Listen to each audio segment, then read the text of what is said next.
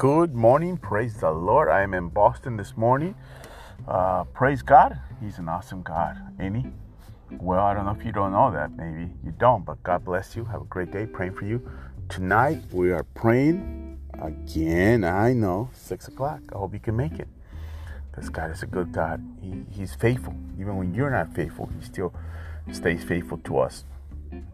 I'm going to encourage you with 1 Timothy 2:5 says, "For there is one God and one mediator." Bang. Only one God, one mediator who can reconcile God and humanity.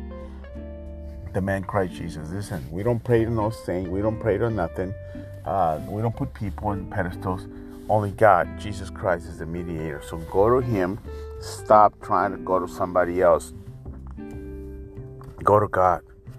Go to God. Before you talk to people, talk to Jesus. Even me. Before you call me and ask me this or that, talk to Jesus. God bless you. Have a great day. I will be praying for you. If I know you, if you get this text, I'm praying for you. You have an awesome day. God bless you, and I will see you soon.